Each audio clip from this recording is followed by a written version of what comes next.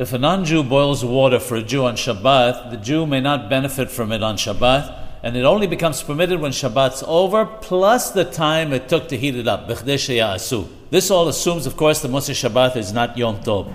If the non-Jew boiled the water, and the water then became cold again, so the Jew gains nothing from the act of boiling, he still may not benefit from the water on Shabbat itself, since a forbidden action was nevertheless done to it. But he may benefit from it immediately after Shabbat without the need to wait the time that it took to boil it. If, however, the reason for boiling it was for a purpose that benefits the Jew, such as boiling water in a place where the water must always be boiled prior to drinking for health reasons, as is the case in many countries, then he must wait till Shabbat is over plus the time it took to boil it.